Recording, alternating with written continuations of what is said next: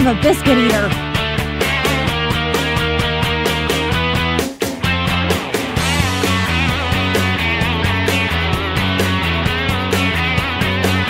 All right, Mike Draco giving us the big what's up. But tonight, Robin Higginbottom beat you in, Mike. First across the line this evening, Edward Justinino. Paul Cox is incredible. We agree. Letting the cat out of the bag. That's our ghost tonight. Our guest. Wow, I didn't even get through the second sentence before I'm blowing it. I'm going to lose this gig. Hey, man, this is Chris with Cycle Source, and we are excited to go live with tonight's Shop Talk. Just told you we have a fantastic guest in the house, Mr. Paul Cox. He's going to be talking about everything that's going on at Paul Cox Industries, including that new Indian Chief project. We're excited for that. Gus in the house, Texas, y'all. Deborah K, good to see you. Jared from Minnesota. Fudge Buckets, Nancy Weems. She speaks the same language that Heather does. All right, so this is Shop Talk. You guys can do your part to help us get this out by hitting the like and share button. We go live with this program every Sunday, 9 p.m., mostly every Sunday, almost every Sunday, as close as we can get. Oh, man. We try to go live with 90 to 120 minutes, all the bullshit we can fit. Just 3 minutes out, and we're going live with this installment. Stick around for Shop Talk.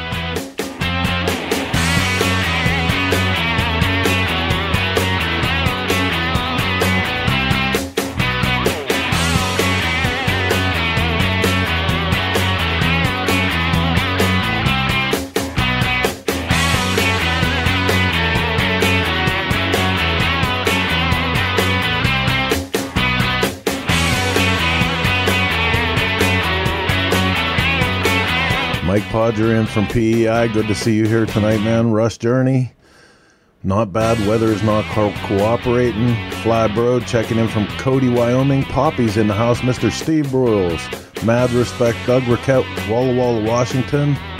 Mr. Jason Holman coming in from Lakeland, Florida. Oh, Jean from Puerto Rico, fantastic. Chris No, Drunk and Disorderly in Darien, Connecticut. As usual, good form, my man. Walter Curro in the house. Keith Kronoff. Rob Nussbaum. That's it. The boss is here. Everybody straighten up and fly right. We're going to have to go live in a minute and a half with Shop Talk. Someone said something about getting ready for TMMR. Mike Draco. That's right around the corner. Next weekend, TMMR. If you guys caught last week's show, Buck and everybody with the Tennessee Motorcycle and Music Revival are getting things riled up about now, so you guys are all set when you get there. We're going to talk about that throughout the show tonight. Just a minute left, and we're going live. Don't go anywhere. Grab a drink, kick back, relax, and get ready for Shop Talk.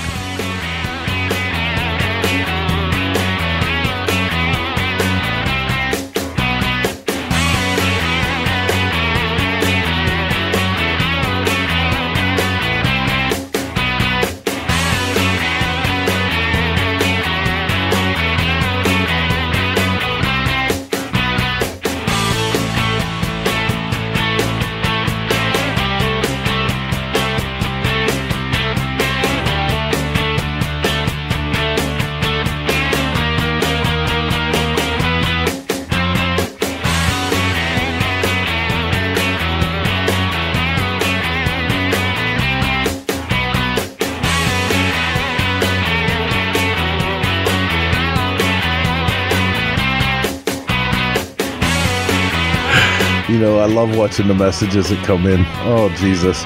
All right, so we're down to the 10-second mark. That means it's time to get this one out of the station and up onto the tracks and go live with Shop Talk. Here we go.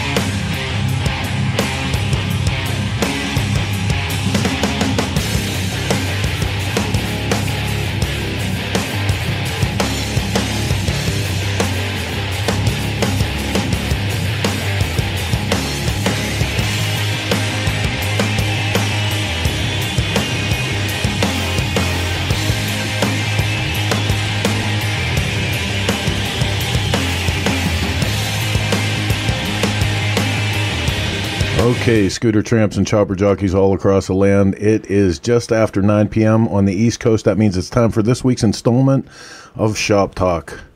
Coming to you live 50 floors below the street level through the courtesy of the Dennis Kirk Motorcycle Studio.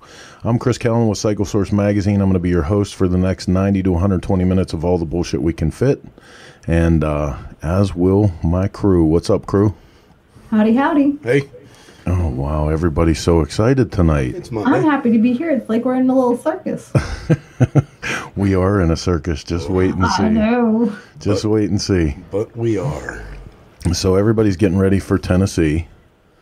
Wait a minute. Did you see? We have a guest from somewhere we haven't had before. I know, I saw that. Go ahead. Reykjavik, Iceland. Dude, that's Wow. How cool awesome. was that? Right on. So rad. And I think I said it right. It doesn't matter. It's Iceland. Yeah, who's going to tell you didn't? Yeah, what are they doing? Yell at you? There's only one person that knows for sure. All right, so much. I was laughing right before the show, and I said the thing about I love reading the comments because there are a couple like trollers that are on here that are like, hey, DM me.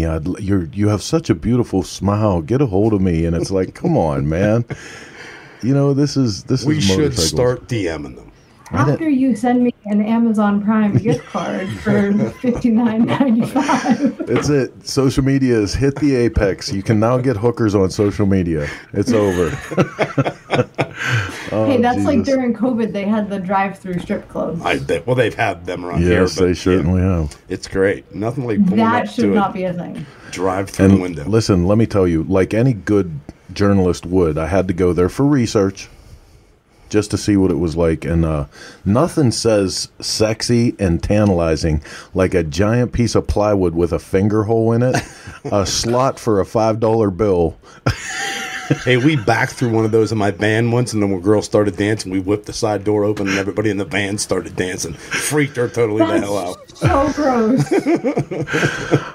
So let's get back on topic here. This is a program about motorcycles and the people we know, the places we go. And man, we got a great show tonight. We got some tech for you guys. We got some new products. If you haven't ever watched this program before, this is Shop Talk. We do this from Cycle Source Magazine through the Dennis Kirk Studio every Sunday night at 9 p.m. Damn it, I'm going to concentrate and get my way through this. Usually we have some entertainment for you guys, some two-wheel talk. We start the whole thing off with a little program we like to call the news.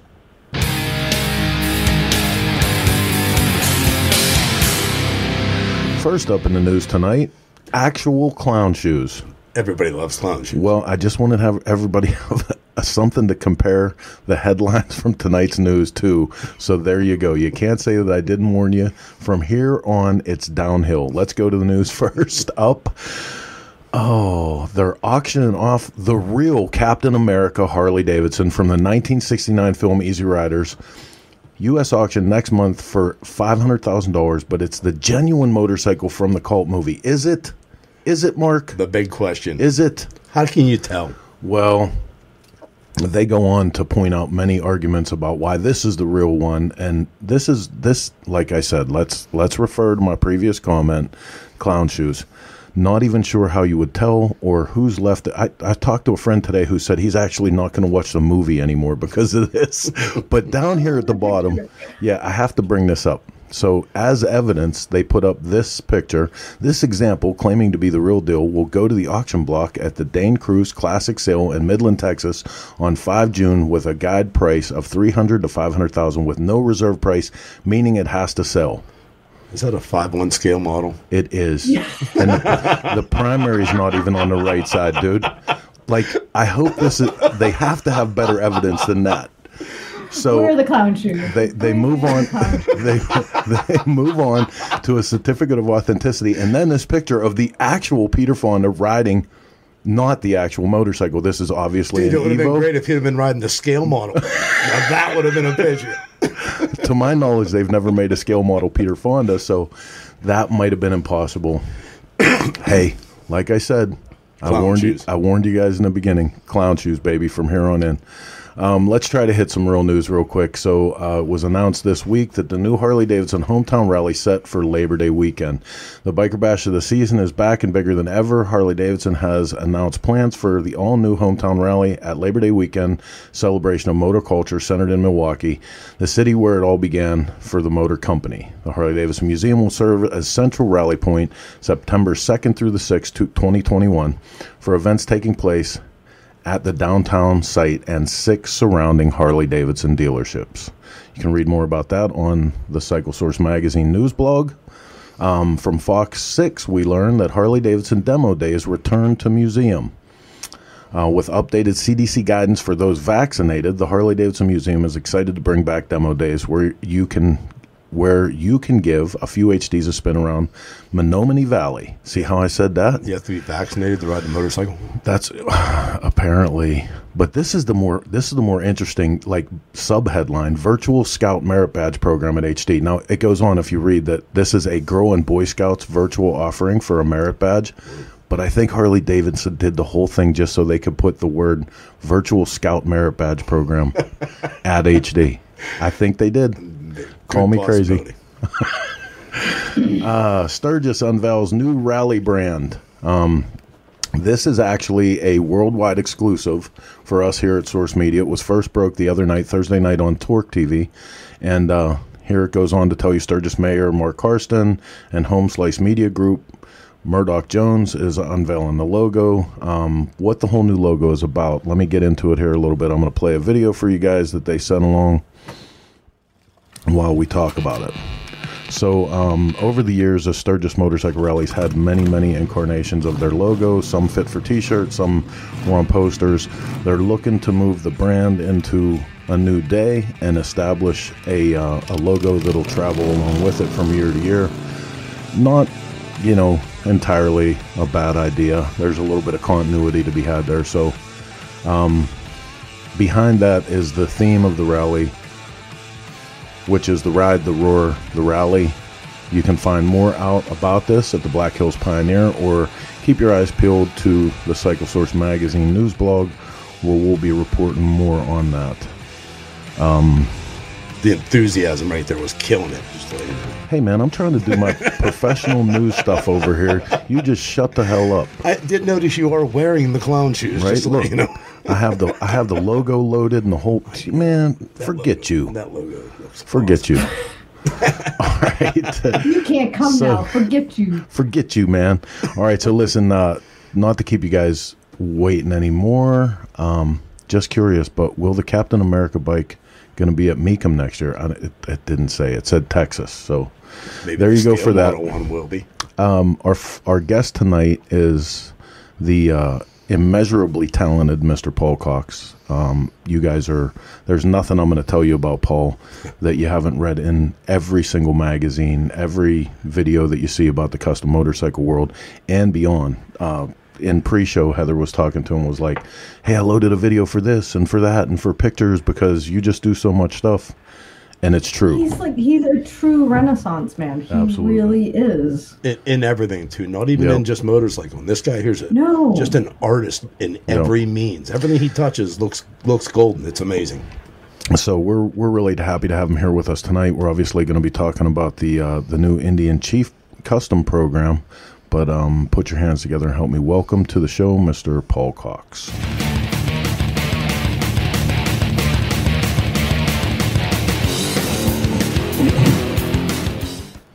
Paul, what's up, man? Hey, how are you? Good. So listen, I got to say right off, before we even start talking about motorcycles, country life seems like it really agrees with you. It's good up here, man, and it's not too far from the city, so you're still close to, you're close to the action, but it's great. On the Delaware River and the mountains, it's beautiful. Right on. Heather is steadily looking for a house for us where we get that mix of out in the middle of nowhere and still able to run into the city somewhere. So, just with a little less winter. Oh man, this last one, right? Oh, dude. We were under 2.5 feet of snow for like a month, right? Yeah. You know, Yeah, we had more snow here in Pittsburgh than we have in the 7 years I've lived here. Yeah, because you guys aren't too far away from here. No. You're my halfway point when I go home. You're like 4.5 hours. yeah. So it's not too bad. So flipping through last week, actually, when we were doing the news, we were talking about the new Indian program, and I wanted to get you on because there's so much to unpack with this. Not just, you know, the four guys' names that are on there are all incredible builders and incredible additions to the program, but the bike itself. So I'm super stoked that you come on with us to talk about this. Oh yeah, no, I'm really excited about it, and you know, the bike itself, as far as like the 2022 platform that they've created for this new Chief, is amazing. I mean, they've really kind of broken out of this mold to, you know, almost go back to the early style of construction, you know, with the tubular frame and components that are really a lot simpler than they look. It's an engineering feat, really. You know, they kind of like retro engineered this thing, and you know, it's been really a lot of fun to work with already so far. Yeah, you know, that was just for you guys. Let me take a second here real quick, and I'm going to bring this up because if you're wondering, you know, this all starts on the Chief Dark Horse platform, right? Right. And yeah. If you're wondering, like, how in the hell someone is going to take this motorcycle right here and make that into an incredible custom, that's where the story really starts, because that's the 2021 Chief Dark Horse. This is the 2022. So right out of the bag, man. I mean, completely different motorcycle. You got to give credit to this company for listening to the street and paying attention, because they're doing some neat stuff with that brand. Yeah, absolutely. I mean, that's kind of it in a nutshell. Is they really have listened to what people want. I mean, people kind of make comparisons to like the Dyna guys are going to love this, and the guys that like the, you know, street glides, kind of that crossover where you can go all day with a passenger and your bags, or you can pull them off and just kind of hot rod around. And it's a great platform. And you know, the engineers like Ola Stengard and his crew that really looked at it and thought, you know, how can we make this, you know, just like a whole new breed?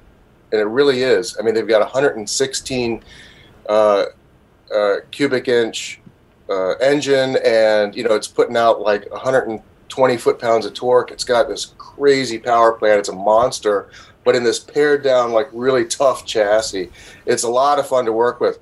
And even, you know, digging into it, it really kind of caters to somebody that wants to, you know, make some modifications and wants to make it their own, because, you know, everything's kind of right, you know, skin deep. Everything's right there. It's not like all kinds of crazy fasteners. You have no idea how they work, and plastic covers and stuff. It's really modular. It's really intuitive the way that it was created. And it really does break the mold of what they've kind of done in previous years. And it sets a new standard, you know, for this whole kind of interactive style that they've built. That's going to be a lot of fun. Yeah, it's a blast.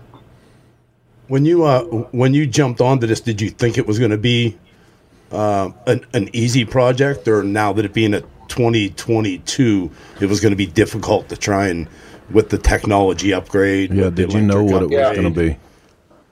Yeah, I mean, just walking into it, you know, because I'm doing this with my old partner Kano. You guys know Kano, and they brought us together to, you know, to work on this simultaneously. So obviously, it's not just me. But we're doing different components on it, you know, him in his shop and me in mine. And, you know, the final project is in my shop right now, where we're coming together with everything that we're doing. But, yeah, just walking into it, it's a late model bike. I'm not a late model bike guy, you know. So I thought, well, yeah, you know, something cool will come of it. We'll just do some, you know, we'll strip it down and see what we're working with. And really, it just felt like working with an old shovel or an old pan or something. Yeah. And, you know, with that tubular frame, it's got a silhouette almost like a VL up into the neck. Yeah. And, you know, the engine's really, really beautiful, the way that they silhouetted that. And everything is really kind of simpler than you would expect. But it does have all the modern bells and whistles, you know. So you do have all the GPS and, you know, everything that you need to get around today, but you kind of don't notice it.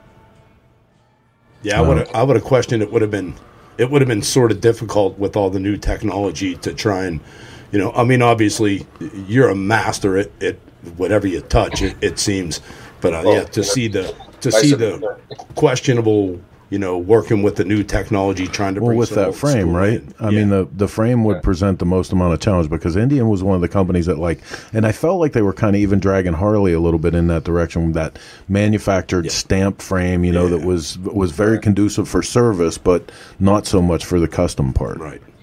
Well, I mean, this frame, the way that it's built, they've got a removable section so that they can keep that motor in tight. You have this beautiful tubular frame.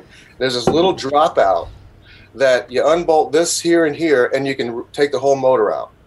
And it is like this really cool neck casting, and then tubular beyond that, and nice bends. And even when you get into like the electronics and all like the, the modern elements, you've got a little 4-inch round speedo that has like a screen that looks analog, like it's needles, but all of your systems are just kind of built into there, and that just sets aside on the table. It's not like this rat's nest of wiring harness that once you touch it, oh my God, what have I done? Yeah. No, it's really kind of intuitive, and no, it's been a pleasure to work with, man. They've been a great company, and even like the promotional stuff they've been doing with the visuals that they've been putting out have just been really cool. Some of the video stuff and imagery has been really neat. So speaking of that, and based on one of the videos that my dear wife totally pirated from your from your site for tonight. Hey, at least we told him that we did it, and we're not taking credit for it. I love from that video that we're watching, and I'm going to see if we can run it here again real quick while we're talking. But I absolutely love your process, and when I say that, tying into the history and everything, that's awesome. But the history of fabrication and the way that you do your thing, because I saw you do this same kind of thing whenever you were working on your Sons of Speed bike, literally drawing out what you're doing on cardboard and making your forms from right from there from scratch. I love watching you do that shit. Yeah, those are the drawings for the front end, because I'm doing one of my girder front ends, and it's all the process is the same. Just kind of getting some ideas and sketching it all out, and it's a lot of fun. Yeah, it's a blast. Well, and the reason I'm saying that is because we live in the computer age, and so many people today go straight to the CAD programs, and in what seems like a virtually no time at all, they have a 3-dimensional model that's spinning around that spits out all the exact measurements, and But I think that's what makes you so unique, is that you have such an old school approach and such a clean, crisp, unique finish. I mean, it seems like everything from your knives, which I want one of all of them, it seems down to your bikes and your parts that you make. Everything looks like you went back into the 50s somehow and found a way to fab it, new tech, the whole 9 yards, but look like you've been running it for 25 years. Like, you have such a unique approach to everything. It's awesome. It doesn't look like something that was just pumped out by a machine. Super individualized when it comes. You can pick some of your stuff out from anywhere. I mean, you got to find that balance, really, because I've always been I've always liked to draw. I've always been an artist, a painter and that type of thing as far as the fine art. So I translate that into even the preparation of what I'm doing on the builds and some of the bigger stuff, because I still like doing the illustrations and the drawings of the work that I'm going to do. But these days when it gets into people that's really specialized and are masters at the CNC and the programming and all the components that go into that, I mean, those are definitely the ones in the industry when it comes to collaborations and things that you just need to get done that then you work with because it's their specialty. Like those front end parts that, I'm working with Bobby and John over at Brooklyn Manufacturing at Indian Larry's. John is just a whiz on the manufacturing and doing the CNC work and on that Haas machine that they have over there. And these, because over the years I would hand mill every girder part on the Bridgeport, and it's like years later and you got like 2 done. It's just It's crazy. But, you know, so he's just been so awesome. They've been so great at helping out with the, you know, the girder parts. And just with more of the CNC stuff, I mean, the taillights, you know, my taillight bodies that Paul over at Bare Knuckle is, you know, is doing so great on, and Fab Kevin with, you know, the like rigid air parts. And, you know, it's just, there's that component always has to be there, you know. It's just a balance, finding that balance. Now, your rigid air, to change gears and talk about that for a minute, because that's probably one of the coolest trick parts from our generation for choppers, you know. And oh, thanks, man. Where did that actually take hold? Where does that come from? Really, it kind of stemmed from my old 59 Ford that I bagged that. I guess I had that in like late 90s into the early 2000s. So I had airbags on that, and then with the choppers, there was one bike in the shop that I thought, you know, what if I just did a smaller version of that on this? And we, you know, tried it out, and that's when Larry was still around, and I've got this little scratchy video of him sitting on it, trying it out, kind of smiling like, yeah, no shit. It's funny. It's so funny. And, yeah, so it kind of stemmed from like the hot rod stuff, you know, from bagging my 59. That's great. That's yeah, it's been a blast, you know, because I do like the kit for that, and people still dig it. And, you know, honestly, it works great. It just kind of disappears under the bike. And, you know, so, yeah. Now, this picture that's up now, is this the view from where you're at now? Yeah, that's my commute. Wow. Is that Hawk's Nest? Is that what that's called? Yeah, that's Hawk's Nest. Yeah, that was like night before last. It just happened to be like this crazy sunset. It was amazing. That's beautiful. Yeah, that doesn't suck. Yeah. No, not at all. I'd be able to stop and look at that on the way home or on the way to work any day. Right. Chris, that's not far from where we stop. Yeah. Yep.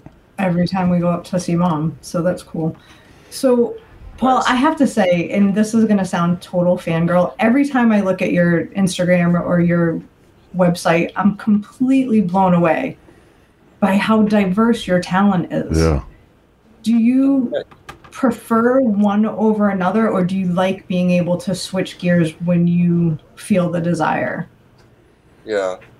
I mean, switching when I feel a desire, it's more like the squeaky wheel kind of thing, like, you know, whatever. Yes. It's the tightest deadline. But Gotcha. but having all those components around the shop, I mean, they all kind of come together into one so often, where one overlaps the other. And I don't see how I could really function without it, because when things get overwhelming, a lot of times I'll think, should I just pick one? You know, should I just do one thing and make life a lot more linear and, you know, the whole process just much more straightforward? And I realized I just wouldn't be able to do it. You know, it's got to Chris be. said those exact words about a week ago. No, listen. Right? I can't thank you enough for saying that, because I know sometimes my wife thinks I'm full of shit. Yeah. Yeah, because it's the particular kind of crazy that you have to be artistic and make it work. Until then, you're just a fucking mess. Yeah. You know? Right. Yeah, and there's no relaxing. There's no like, oh, it's all good now. I mean, it never will be. It'll always be a you know, a climb. It'll always, you know, be a struggle. But, you know, the rewards, you can never replace the rewards. You know, it's a constant satisfaction, along with, you know, what's next. You know, so it's a challenge. It's just living like a constant challenge. But, you know, don't you feel like when the real reward? I mean, every project is a reward. You know, and several steps through it too. It's not even like a lot of people think that when you're involved in an artistic process and a creative process, that it's the ending. You know, when you unveil it to people, but it's really not. Like every step that I go through, like when I do my canvases now, I take pictures the whole way through so that I can like scroll through the progress pictures and watch it actually grow into the painting. You know, and I do the same thing. It's so rewarding the whole way through, but really the greatest reward for somebody, and especially with somebody that with the kind of diversity as you, is to look back at the 10-year mark, at the 20-year mark, and look at what you've done as a body of work. Because, you know, man, this is not blowing smoke up your ass, but I mean, as an artist, you've done incredible things, but you have contributed to motorcycling. Like as much as Larry and that whole shop and everything that you were part of, has been iconic. You have put pages in the motorcycle history books. Yeah, you've taken it to the next level, no questions asked. Well, I appreciate that very much. Well, and a lot of people, I mean, you don't think about it, it's right. just, yeah. A lot of people, a lot of people were saying, I mean, after, Larry's accident and all that, what's going to happen to these guys? I don't think people realized how huge you really were, like your abilities and your talents. And because it seems like not that you were being held down by Larry being around, because God knows that, nobody would ever say that, but you have exploded. Your artistic direction has gone 10 different ways since then, and like everyone's better than the next. It's pretty impressive, because in a lot of situations like that, you trip and fall. We kid around. It actually came up, a few weeks back, your name come up, just in conversation, and somebody compared that to Nirvana and Dave Grohl, and you find out what a huge piece of that drummer in the background really was, and what amazing things he's done, and you've done the same thing on your end. It's pretty cool to watch. It's impressive, I can tell you that. It's intimidating. You know what I mean? It is, because you try and compare. But me and Chris built stuff. You try and compare to like these guys, and it's really hard, really hard. Well, it's really kind of you to say. I mean, the talent that's out there. I sit back and see what some people are doing, and it just blows my mind. But that's really cool, and I really appreciate that very much. And I do sometimes think back to things that I do now that, I might think about stuff like that when Larry and I were together, and we did kind of balance each other out, where he would have a crazy thought that I might kind of push back a little, or I might have some like nutty idea that he would kind of make me sort of rethink. And, that sort of push back and forth, that kind of went away. And then I had to figure out how to balance out myself a little bit. And, again, thanks for what you said. I don't really think about it in that sense, but I just, keep trying to keep hammering away. And, I appreciate it. Well, and that was, man, from being a fan first, and then, as a journalist following all of you guys through your different careers, I always loved the fact that, no matter what shop you were in or what you were doing, you separated yourself from it as much as you were part of it. So you continued to maintain your autonomy no matter which part of the world you were in. And I think at the end of the day that pays off, because there's been a lot of guys that came and went through that scene in those times, and you managed to hold on. There's a lot of respect for that. Oh, thanks. It didn't seem like there's ever really a choice, Not like I thought, I could do this or maybe something else. It just seemed like, every day you wake up thinking, well, there's this guy, I got to get him his work, and it's what I'm doing for him that makes me happy. So, it all kind of weighs itself out. There's somebody waiting for something that is a thing that I enjoy doing. So it's kind of a blessing. It really is, Right on, man. Hey, listen, we have to take a quick commercial break. Can you stay with us? And when we come back on the other side, we want to talk about your knives and, and the legendary seats that everyone knows you for. Yeah, absolutely. All right, cool, man. Hey, this is Chris with Cycle Source Magazine, and you're watching Shop Talk through the courtesy of the Dennis Kirk Motorcycle Studio. Don't go anywhere. We're going to take a quick commercial break and be right back with you. On the other side, we're going to talk to Paul a little bit more. Stick around.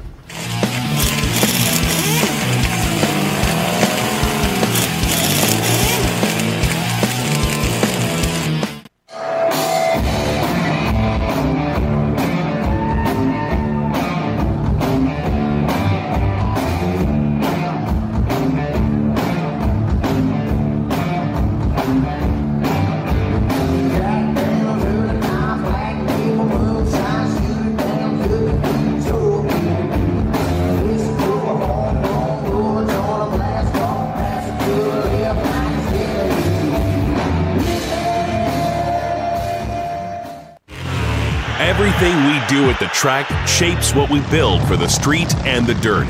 You can see how bad these guys want it. A race to the line. For us, racing is not for the trophies or the glory. We compete because it makes everything we do faster, more durable, and tested to a higher standard. For S&S, racing is the ultimate in proven performance, and we've been proving it since 1958.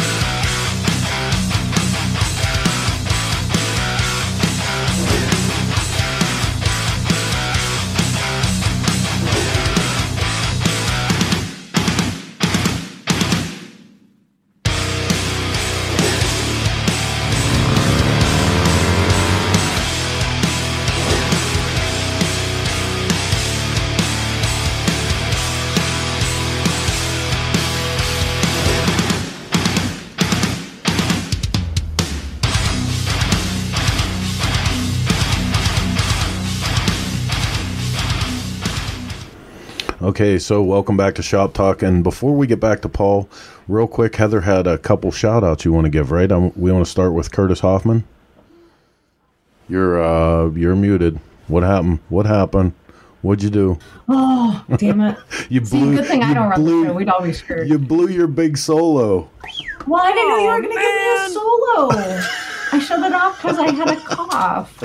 Damn you. So no, Curtis Hoffman from Hoffman Designs, a new friend of ours and a good friend to the Torque Mag. He and his wife just welcomed a new beautiful baby girl into the world on Cinco de Mayo. So we want to give them a big congratulations. And then Willie Jones is here watching. Yes. I know Willie had another procedure a couple days ago. We're sending him big love so he can get out of that damn hospital and get home and get on with chopper time. Right on. But Willie, you have all our love and prayers. Hey, and real quick, I want to send our boy Josh out a heartfelt condolence, man, from everybody here at Shop Talk. And we're not even going to talk about what it's about, but I want you to know that our hearts are with you in these hard times, brother. Yes, it is. It's tough. Yep. So, hey, we're spending some time here with Mr. Paul Cox, and we're going to go back to Paul and talk about the other part of his world, the knife making part. So, tell us how do you get into this? And I know this is a natural thing for most artistic people to see somebody do something and just go, I think I could do that. Is that how it happened? Yeah. My dad was always a contractor and had, like his workshop. So I would go in there and grind stuff and make, I was always had a habit of making pointy, dangerous stuff. And, grinding my Lincoln logs into knives and whatever else I could find. Oh, that's great. But some years ago, it kind of stemmed, from having the access around the bike shop, of course, to just be able to, really seriously explore that kind of thing. So I guess I started offering the knife making professionally about 15 years ago. But before that, I was just doing stuff for myself, like a lot of people that get into whatever. So, as part of what I offer as a shop, that's been about 15 years. I mean, I've, been doing the bike stuff full time for about 25, almost 30 years. And the knife, it's just, I love it so much. Again, it's just one of those little spin-offs that's kind of in the same family of what I do, but it's just the rules are different. The technology is a little bit different. And, it just kind of adds another component to the whole kind of the whole thing. But I love it, and immediately I have like a million questions because I've been trying to talk Heather into letting me get into this and get some gear and get started up. But more than that, even like I was, when you were first starting to really talk about the knife making and you were going through it, it's, you said you love it so much, but that doesn't even explain it because you were going over like you had 52,000 different variations of material that you were going to use on handles and stuff, and you were geeking out so much about it, and I loved it too because I'm like, oh my god, I'm going home and I'm getting into this shit immediately. That's fun, yeah. Because we were talking about like meteorite and all kinds of stuff from outer space and yeah, no, it's great. And you know what? It's kind of like in a real rudimentary way. It's like how like a hammer is a simple machine. It's like knife making. There's a technical aspect to a reliable knife as a tool that's kind of like almost akin to like motor building or something. It's like I'm just working on a couple of engines right now that it kind of reminds me when I'm doing it how I enjoy it so much because of the technical aspect. It's not just free form metal shaping or something that's completely conceptual or subjective. It's like the rules are the rules. You know what I mean? And it either got to work or it won't. And it's kind of the same thing factors into the knife making when it comes, down to heat treating and hardening and tempering and everything else and all the metallurgy aspect, because you're not just grinding a sharp stick anymore. And it comes down to equipment too. Like I've been working with this company, Broadbeck Iron Works, that we're actually developing tooling and accessories to go with their machine to make things that other knife makers the same way, to make what we do work better. And really keeping an eye on when in the heat treating process, checking on a Rockwell tester, where the Rockwell levels are at before, during, and after heat treating and throughout the processes. So that when you're giving somebody a finished piece, you're giving somebody a reliable tool, not just something shiny they can put on their dresser. Yeah. Well, and that was like from your video that we played just there, the color temperature when you were going in for quench, there wasn't a variation from front to back or any one of those knives. When you were going into the quench tank, it was perfectly exactly the same color temperature the whole way across. And I watch that I call it Knife or Death all the time, but it's Forged in Fire. I'm getting old enough that at the point where you just start making up names for shit. But sure.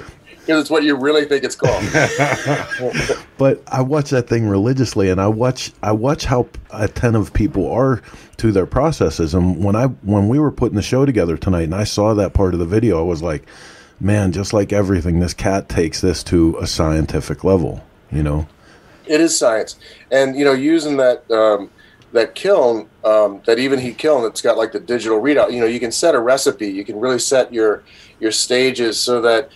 Again, it's like, do you do it kind of like with a torch and look at it, stick a magnet on it, hope for the best? You could, but if you can do better, do better. And that gives me 100% reliability, and it's just something that so you can sleep at night. You know what I mean? And on top of that fact, like you'd said before, you could do it old school, but to hand somebody a quality piece that that they're not going to drop and it's going to be tinsel and snap in half has got to be a big point. You're not doing this for yourself to stick one in your pocket. This is actually something that you're offering. So, of course, you want it to be the next level. So yeah, if you can. I mean, it is nice to be able to get that temperature just right and know that it's where it needs to be and get it out and into that quench oil as quick as you can. And, and just have it at least 99% know that it's right. Yeah. And then keep moving through the process. And then, like I said, I picked up this old Rockwell tester years and years ago from a machine shop that was shutting down. They happened to have one. And it's kind of like an amazing little extra thing on the bench that I can really check and see where I'm at as far as, my Rockwell levels, which is kind of cool. So I know when I'm giving somebody something, I can tell them, the hardness rating, but then know that it's tempered and that it's not going to, like you said, if he drops it, it's not going to shatter on the floor. Yeah. It's over hardened. So, Steve Broyle says he calls it, can they make a knife? So I'm in good company. But Heather, you got some questions that you want to field here real quick from our audience so that they get a chance to ask some questions of Paul, right? Yeah, first of all, Paul, you have a ton of fans watching. They're like hashtagging fanboy, like you. Curtis Hoffman, actually. Curtis Hoffman is a total fanboy. Yeah. Anthony Robinson, they look up to. I mean, and the list just goes on and on and on. When you're done with the show, if you get a chance to scroll back through some of these comments, it's pretty impressive. Dwayne Ballard just chimed in that you're one of the nicest people he's ever met, and he feels extremely lucky that you've been able to talk over the years. There's a Jeff Weber out of Milwaukee. He said that he made a few chain wallets for some of his friends that he'd like to send you. He's not trying to sell you anything. He just really thinks you might like some of it for his leather. So he's some of the chains. Look for a package from him. That's awesome. He's going to hit you up on your contact page. So, but yeah, you've got fans galore here. And like I said, anybody who pays attention to what you do, it's completely justifiable. That's really, really cool. I really appreciate that. And, sometimes people will drop a note and say something that, that really means a lot, Well, keep in mind the caliber of the people you surrounded yourself with. It was super hard for you to take the next step and move up, and you did. And that makes people like me, and I'm sure a lot of builders and a lot of fabricators out there have something to look up to, something that inspires them, which is cool. Because a lot of times, there's a lot of fakes and a lot of frauds out there.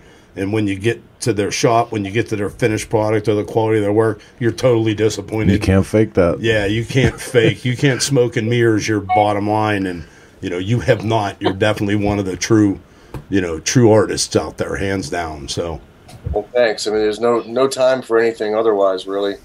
When it goes back years and years to all, the early days, kind of just running around the city with Larry and all the guys and just getting nuts and kind of getting that out of my system.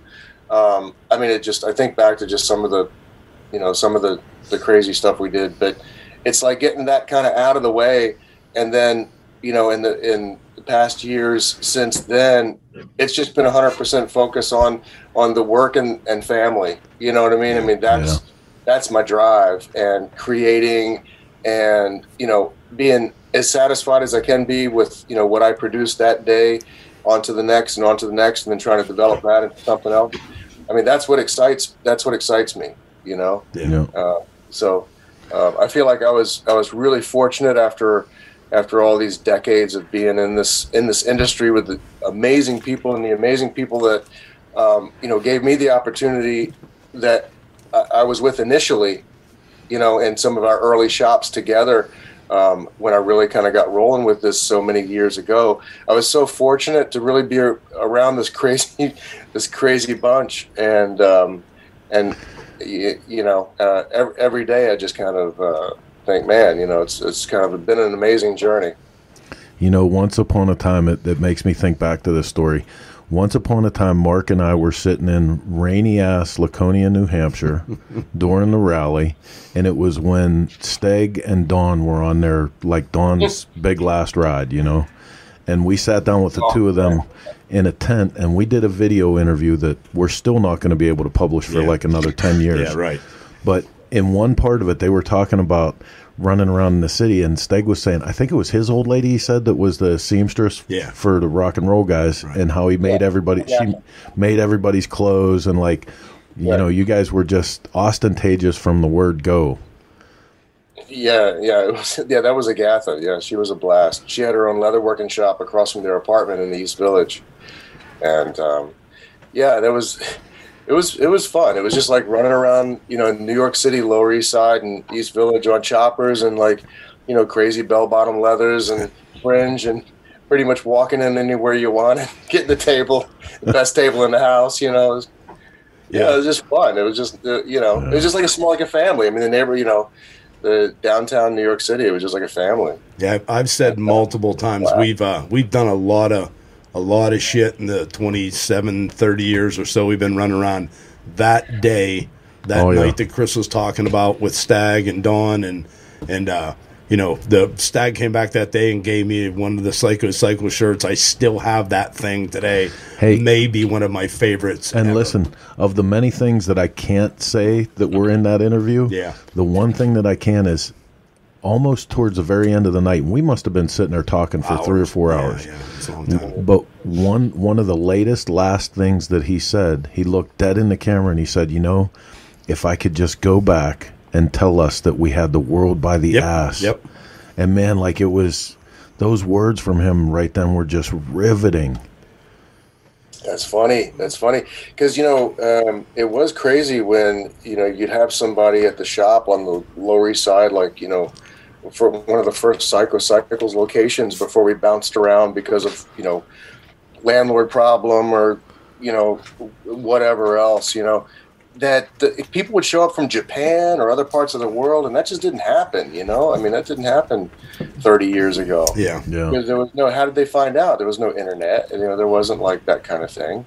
You'd have to see it in a magazine and then go halfway around the world to say, I hope they're open. I hope they're still there. Yeah, right. It was crazy. Yeah.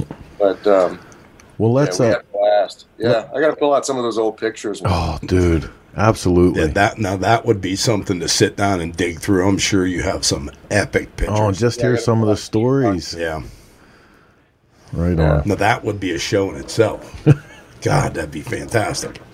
Well, let's talk about your seats for a little bit because there's many. I mean, even Dwayne Ballard himself was on here tonight giving you mad props, and there's He's incredible. There's a few incredible guys like him, and he's nuts. Obviously, I would throw out Kurt Green in that too. But man, I mean, as far as the people in our life and times that have made that a really, really important part of the motorcycle, you have absolutely done that. Oh, well, thanks. Thank you. I appreciate that. I mean, so many things like that just stem from stuff that you make for yourself, and then next thing you know, your buddy wants one, and I mean, that's kind of how that started.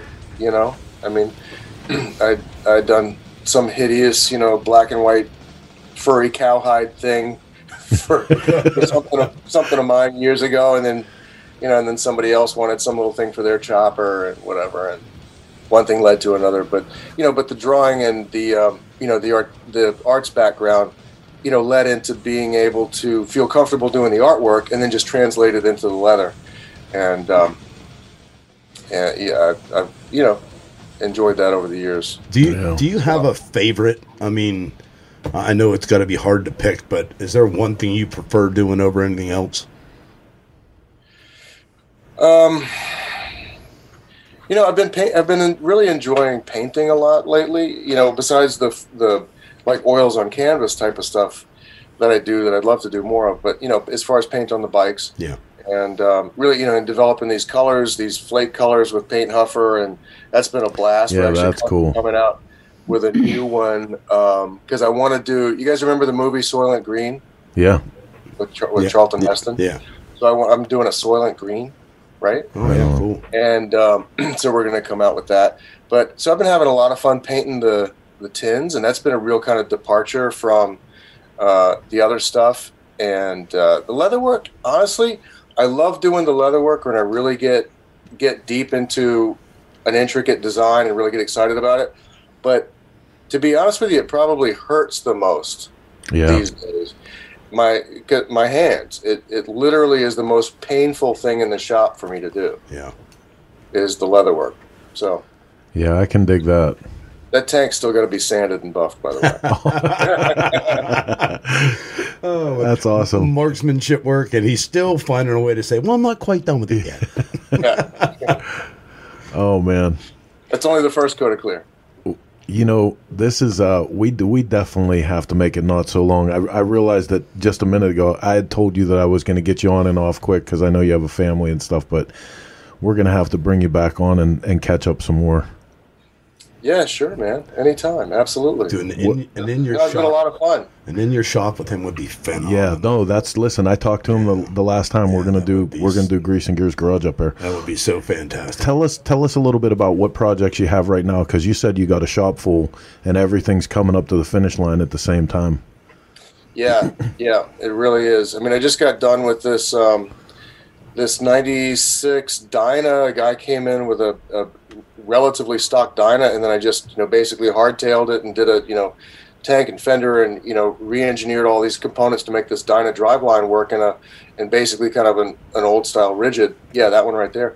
So that came out pretty cool, and I'm finishing up a 72 shovel bottom end with a pan top end right now. That's that root beer paint job that you just saw, and that's going to be the next one out the door. And then an 80 shovel that's going to be this really cool kind of tight little hot rod style with like a solid rear rim and drag bars, and a tank that I'm just finishing up now is going to be right on the heels of the next one.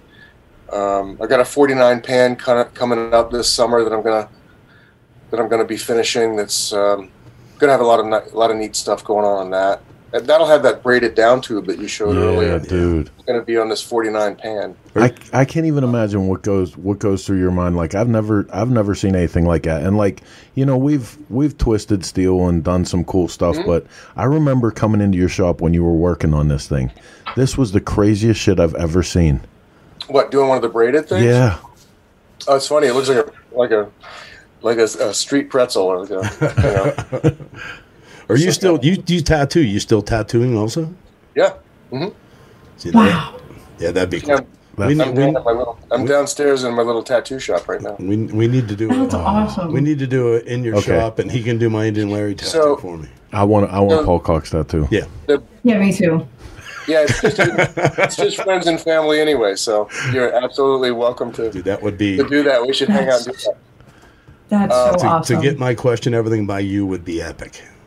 The braided section that you were just showing, so you can see where that I'm just kind of going back in with the brazing to just really flow it out, like you had zoomed in a little bit, and so all that is going back in.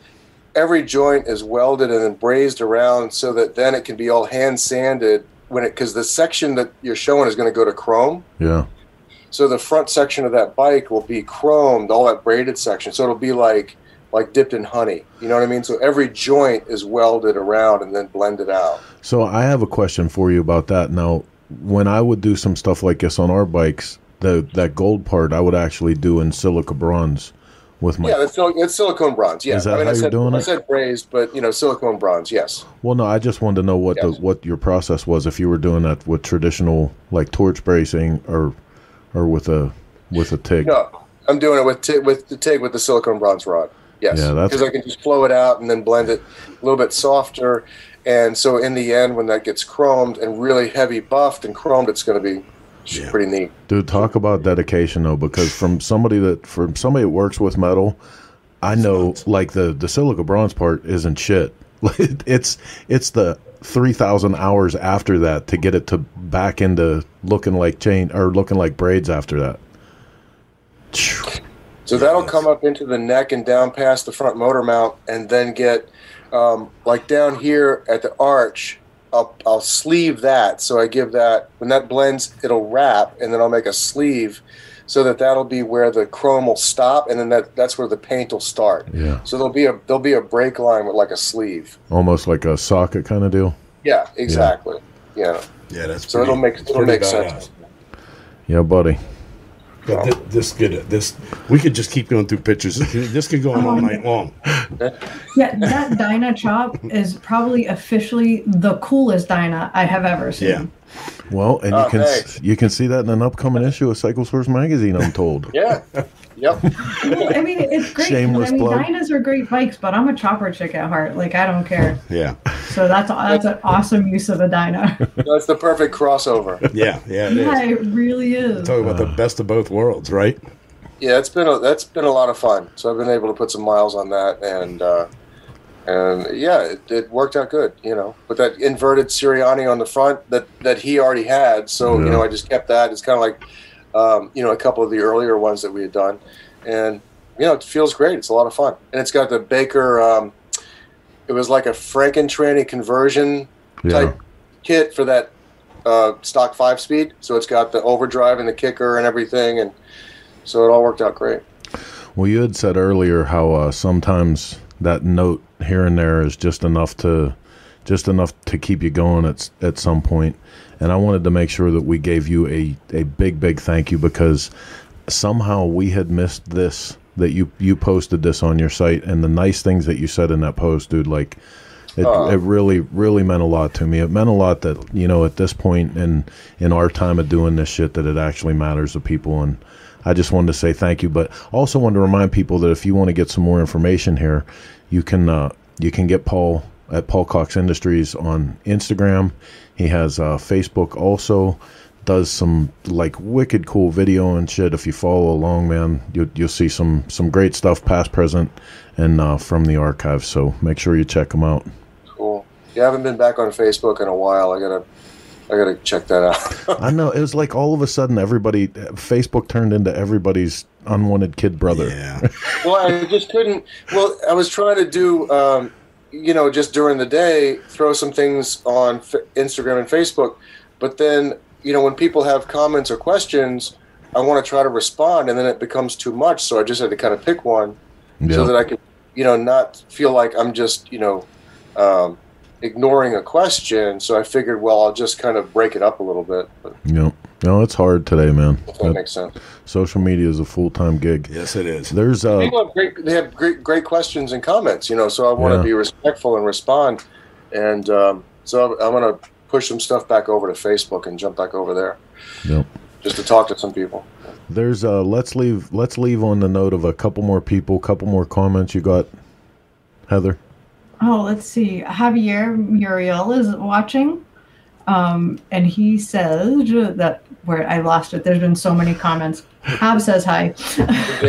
Lance Baxter, I love to see Paul's excitement when he talks about the projects he has going on. Just so amazing. Great show. Xavier says, thank you, Paul, for always being so giving of your knowledge.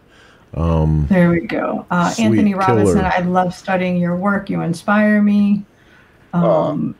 Edward Justiano, you are an incredible craftsman. I'm proud to say my seat was made by you.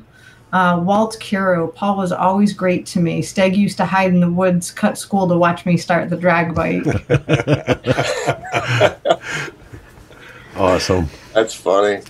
That's great. Listen, man, thank you. Very cool. Oh, very cool. Thank you so much for taking time with us. Yeah, I mean, I know you're juggling a lot up there, but real soon we want to catch up with you at your place and give We're everybody going up to and get New Hampshire in early June. Maybe we can connect then on our way to or from. Absolutely. All right. Well, listen, man, ladies and gentlemen, Mr. Paul Cox, please go check him out. Follow this man. You will not be disappointed. Incredible stuff he's showing all the time. Awesome. A lot of fun. All right, Paul. We'll catch you again soon. See you, Paul. Okay. Take care. All right. Fantastic. So, hey. He's so great. I know. Where do you go from there? That's why, I don't fangirl often. We didn't book anything else for tonight because it's like, look, and Rob Nussbaum from Retrocycle, Paul, if you're still listening, it says there's a possibility he wants to come visit you. Maybe you could chop his knucklehead. So there you go. You guys are practically neighbors. Days, a tattoo day and a shop day. Just saying. All right, man. Hey, this is Chris with CycleSource, and you're watching Shop Talk. We're going to take you over to the Grease and Gears garage and get a little tech in. Don't go anywhere.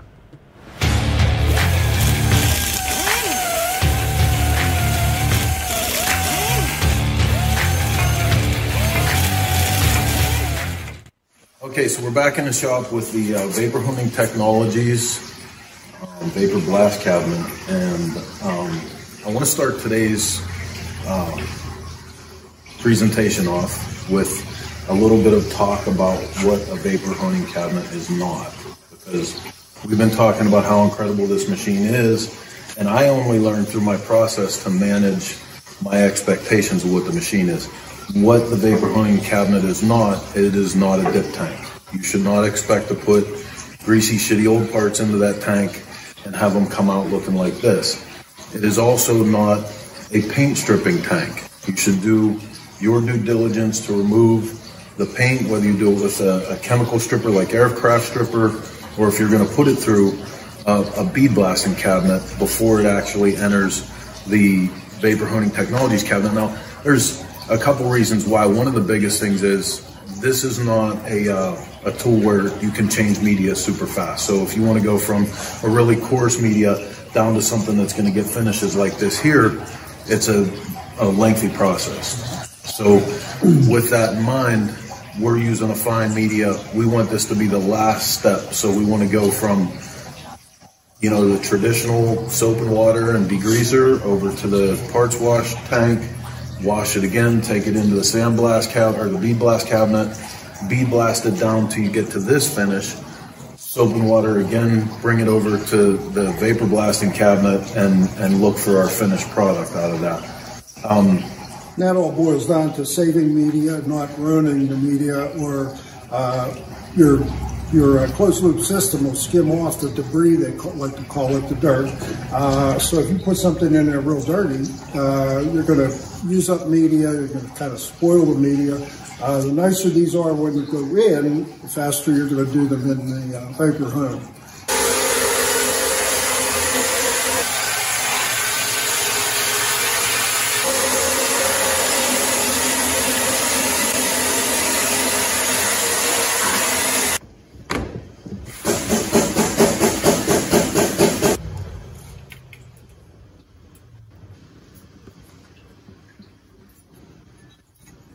So a big question everybody's going to ask then is this something that I really need? Depends on what you want to achieve. You know, for a restorative finish, you know, that the guys out there, you're doing your old panheads and knuckles and stuff, the old British bikes, you want to get to a restored finish of the material, absolutely. Chopper guys and custom guys, you want to take it that one more step. You can see right here, these are the difference between the finishes. This is a bead blast finish. You can see it's still dry and porous. Coming out of the vapor honing cabinet, you can see that it's almost polished. I mean, it's really it's a slick finish that we were concerned about. When something's this nice, your mechanic has greasy fingers, he's going to leave a print on it. But unlike a bead blast finish, there is a big difference. All you're going to do is feel it, and I'm sure these are going to clean up nicely when your mechanic's finished. This really shows the difference. When we put the first head in with nothing else cleaned, we said, well, what's happening? You know, well, we finished this head and put it next to this head. And I mean, even in the brass components that were left in the head, it polishes that brass right up to everything. You guys can see the kind of finished results we're getting from this. These have both been done, but we're gonna kind of push it a little bit and like, you know, what would happen if we just put this whole thing in as it sits?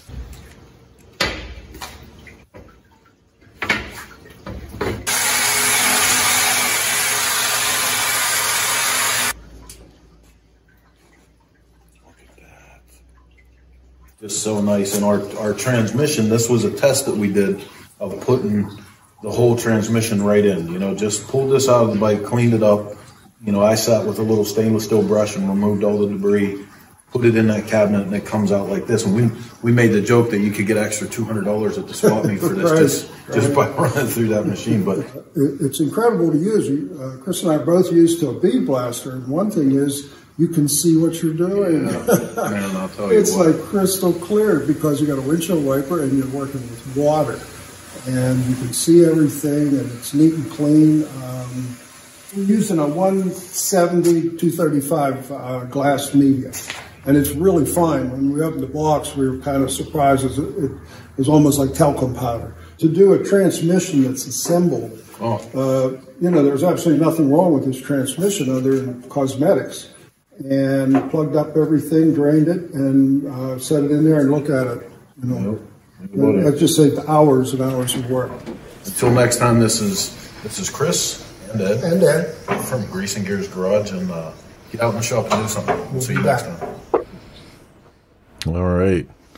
So I'm a little jealous that you did that without me, but from what I understand, Mr. Fish wasn't really handing it over a whole lot. No, listen, I didn't get a lot of time on the trigger. I'm going to tell you right now, Ed is in heaven that thing is in his shop, man. That's awesome. Couldn't be in better hands. Right? Yeah. And listen, like that's, you know, man, I was telling you a little bit, Mark, the whole thing about that is, you know, that extra edge. You know, Ed refinishes a lot of British bikes and stuff. If you're doing old knuckleheads and everything else, that thing is amazing. I cannot believe like how hardcore towards the original factory finish. You'd have a hard time delineating between new old stock stuff and stuff that you put through that machine. It's incredible. Yeah, it looks good. And again, Ed's just, you know, I mean, he's another one that, you know, when he's done with it, you know, it's right. So Well, you He's know, awesome. this is where this came in too, because I had stopped over there one day and Ed showed me the process that he goes through to get his old Triumph cases and carbs and everything back to the factory finish. And there was like 42 different chemicals and like 7 Hours different and hours. yeah, hours and hours. And like, you know, in this one machine now, he showed me a carburetor, an old Amel carburetor, and he left one side of it like it was and ran the vapor hone on the other side of it, and it was like somebody had polished it. Yeah. Incredible. That's a great Did he say machine. how much time it saved him? Oh, he didn't even say. He was just like, oh. So I love Mr. Fish. he's a fan. We're going to be doing a ton more stuff with that machine, that cabinet. And as we go through the process, Ed is the, you know, more scientific of all of us. So he's actually keeping a He's little notebook. meticulous. And we're going to go through some of the different grits of media, and we're going to report back to you and see all the different stuff that we can do. That was the first time we were running it, and we got the results like we did there. It was literally a couple steps, plug it in, and off to the races you go. Right. So- Do you see this comment, David Crum? He's going to do your blast cabinet upgrade. Oh, awesome. I want to see how you're doing it. Yeah, let us know how you dig it. That- I'll tell you, it's night and day difference. Yeah, buddy. It's incredible. So we have a couple more things to get through. I appreciate you guys hanging out with us. We're a couple minutes over tonight, but we have some great stuff still. Let's go to the memory banks and bring up some new products. We got the product spotlight here tonight on Shop Talk.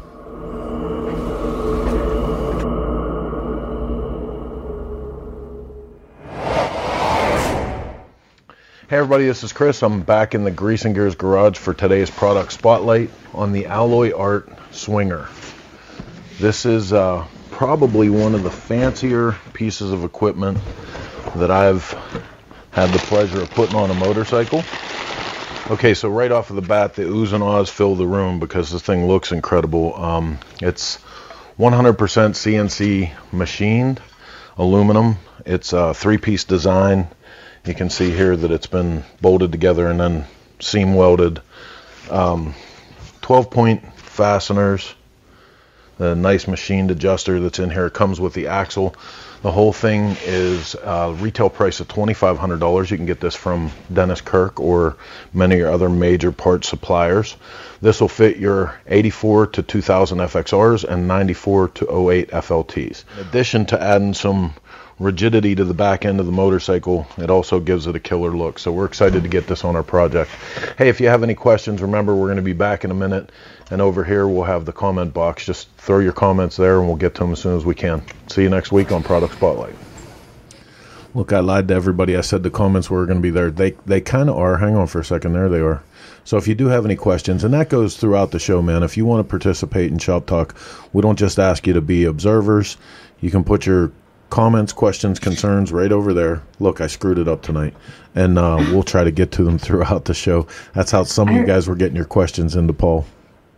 I know when we first got that swing arm in, you were like, you didn't even want to Dude. touch it. You were like, I've never had anything this fancy. Mark, speak up for me. That's the nicest shit we've ever put on a I motorcycle. don't even know if we could put that on one of our own motorcycles. That's for sure. Thankfully, it's going on a motorcycle we're not keeping. Yeah, but it is. Somebody have to clean that. It is awfully nice. It is awfully nice. Oh, it's pretty. So I wear sterile gloves as I'm working with it right now, and I won't give details, but I will say that somebody is going to win the FXR that's going on. Booyah! Just saying. I think I have a picture. Wait, keep And talking. it's not a Twisted Tea. Keep talking. I have a picture. Just saying.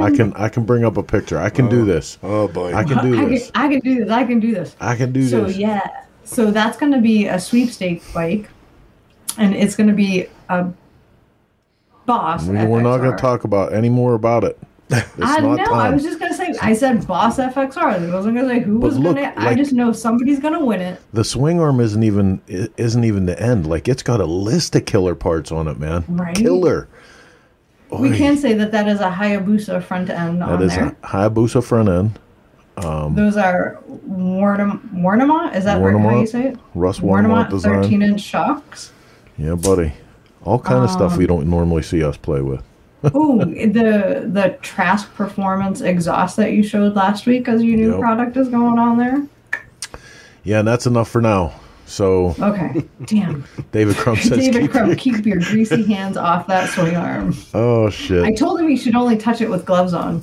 So listen, you guys are all of you, it seems like, packing up and heading to Tennessee. I hope everybody has a good time down there. Report in for us. I know Jason Holman, the host of Torque, is going to be there, and I think they might actually do their show live from Loretta Lynn's Ranch next week, so look for that. Plenty of shows like this coming up. If this is your first time tuning into Shop Talk, we do this every Sunday, 9 p.m. Eastern, but there is also on Tuesday, Coast to Coast with Chris Simmons and Mike Lichter at 9 p.m. Eastern. Wednesdays, Cannonball Chronicles with Jason Sims and Rob Nussbaum at 9 p.m. And then Thursday, Torque Performance with Jason Holman. I am supporting the Flannel Mafia. And John O'Brien from Hardcore Cycles. Killer programs, and this is just part of what they offer over at our network partners, Chopper Town. And I can't thank Chopper Town enough for this, because in addition to our show, they handle the Pirowitz Chopper History. They do Gina Woods Open Road Radio. Rick Fearless has a show on there. Jackie Van Ham. It's a really, really good place. The Born to Ride has a show on there. Great collection of. Did you say Pirowitz? You said Pirowitz. Yeah. Dave and Jody. Great collection of motorcycle entertainment, and that's in addition to their video archives that they have a shit pile of stuff. So get over to Chopper Town, check them out. Gotta give a shout out to Anthony Robinson. While people on the East Coast are going to be at TMMR, he's going to Texas to be part of the AMD, and he has very kindly offered to cover that event for us. He's going to write a story and take some pictures, and hopefully that will be the first of many that Anthony does for us. That's great. Wait a minute, where's my coffee, goddammit? Jeff G's probably still has it. Well, so listen, Jason Holman is going to be with Jeff G at TMMR. Somebody get my damn coffee. Oh boy. It's gonna be a coffee throwdown. All right, man. Well, listen, you guys have held in there for nearly 120 minutes. Please come back, check us out again. We're always looking for feedback on this. Flannel Choppers Inc. What's he saying? Rob Nussbaum. Walt Hero says we need to paint the FXR flannel style. It's too new. It's kind of have like a bass boat paint job on it, right? It's too new for you, Rob. That's right. That's what's up. All right, man. Until next time, you guys be nice to each other. Go do something on a motorcycle. Stop watching the goddamn television, because there's except for Sunday nights at 9. Yeah, and even then, watch with one eye, because just in case they flash some bullshit news across the screen and make you want to punch yourself in the face. Well, that's not going to happen. We can stop that from happening on Sunday nights at 9. But until next time, booyah! Son of a biscuit eater. We'll see you guys back here at the Dennis Kirk Motorcycle Studio for another dose. This will be your second shot of Shop Talk. Take your mask off. Same chopper time. Same chopper channel. Bye, Felicia.